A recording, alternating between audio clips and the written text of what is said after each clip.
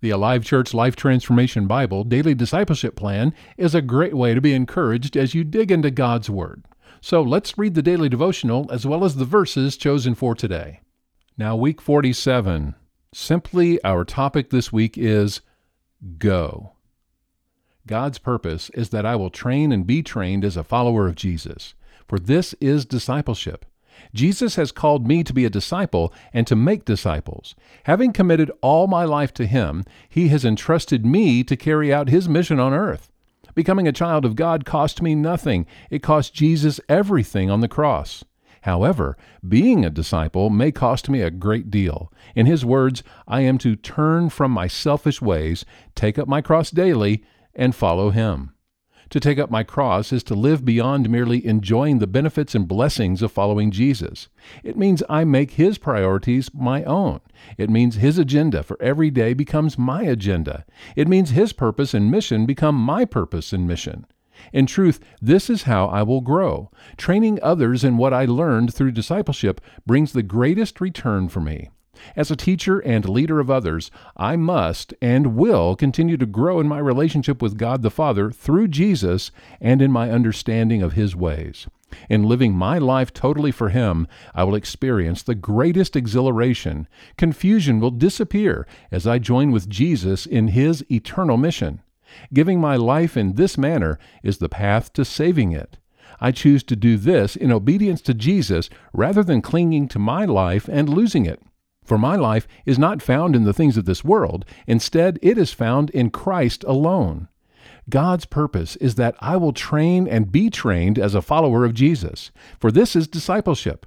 In doing so, I align my purpose with God's. In doing so, I am fulfilled. In doing so, I will live the rich and satisfying life Jesus came to give me. This requires complete surrender to His plan for my life. His plan for me, as His disciple, is I will in turn make disciples. Even though I can live my life with the assurance of heaven as my eternal destiny, unless I choose to make disciples, I will miss out on the process of full maturity as a Jesus follower. Being a disciple and making disciples is to live an extraordinary life. This is truly the great adventure with God, my loving Heavenly Father. I will begin today. I will sacrifice for the sake of others to become devoted followers of Jesus. I will find others who are one step ahead of me to train me, and I will train others one step behind me. God's purpose is that I will train and be trained as a follower of Jesus, for this is discipleship. Our reading for day 4 comes from one passage in Luke 14:25-35, as our emphasis today is count the cost. A large crowd was following Jesus. He turned around and said to them, "If you want to be my disciple, you must, by comparison, hate everyone else, your father and mother, wife and children, brothers and sisters, yes, even your own life. Otherwise, you cannot be my disciple. And if you do not carry your own cross and follow me, you cannot be my disciple. But don't begin until you count the cost. For who would begin construction of a building without first calculating the cost to see if there's enough money to finish it? Otherwise, you might complete only the foundation before running out of money, and then everyone would laugh at you. They would say, 'There's the person who started that building and couldn't afford to finish it.' Or what king would go to war against another king without first sitting down with his counselors to discuss whether his army of 10,000 could defeat the 20,000 soldiers marching against him? And if he can't, he will send a delegation to discuss terms of peace while the enemy is still far away. So you cannot become my disciple without giving up everything you own.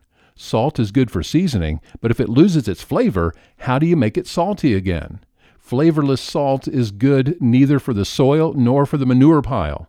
It is thrown away. Anyone with ears to hear should listen and understand." And our memory verse is Luke 9:23. Then Jesus said to the crowd, "If any of you wants to be my follower, you must give up your own way, take up your cross daily, and follow me."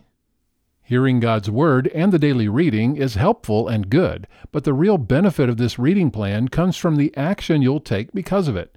Every day we encourage you to consider what areas of your life will benefit from this action, and how will that happen? Find out more at alivechurch.com/transformation.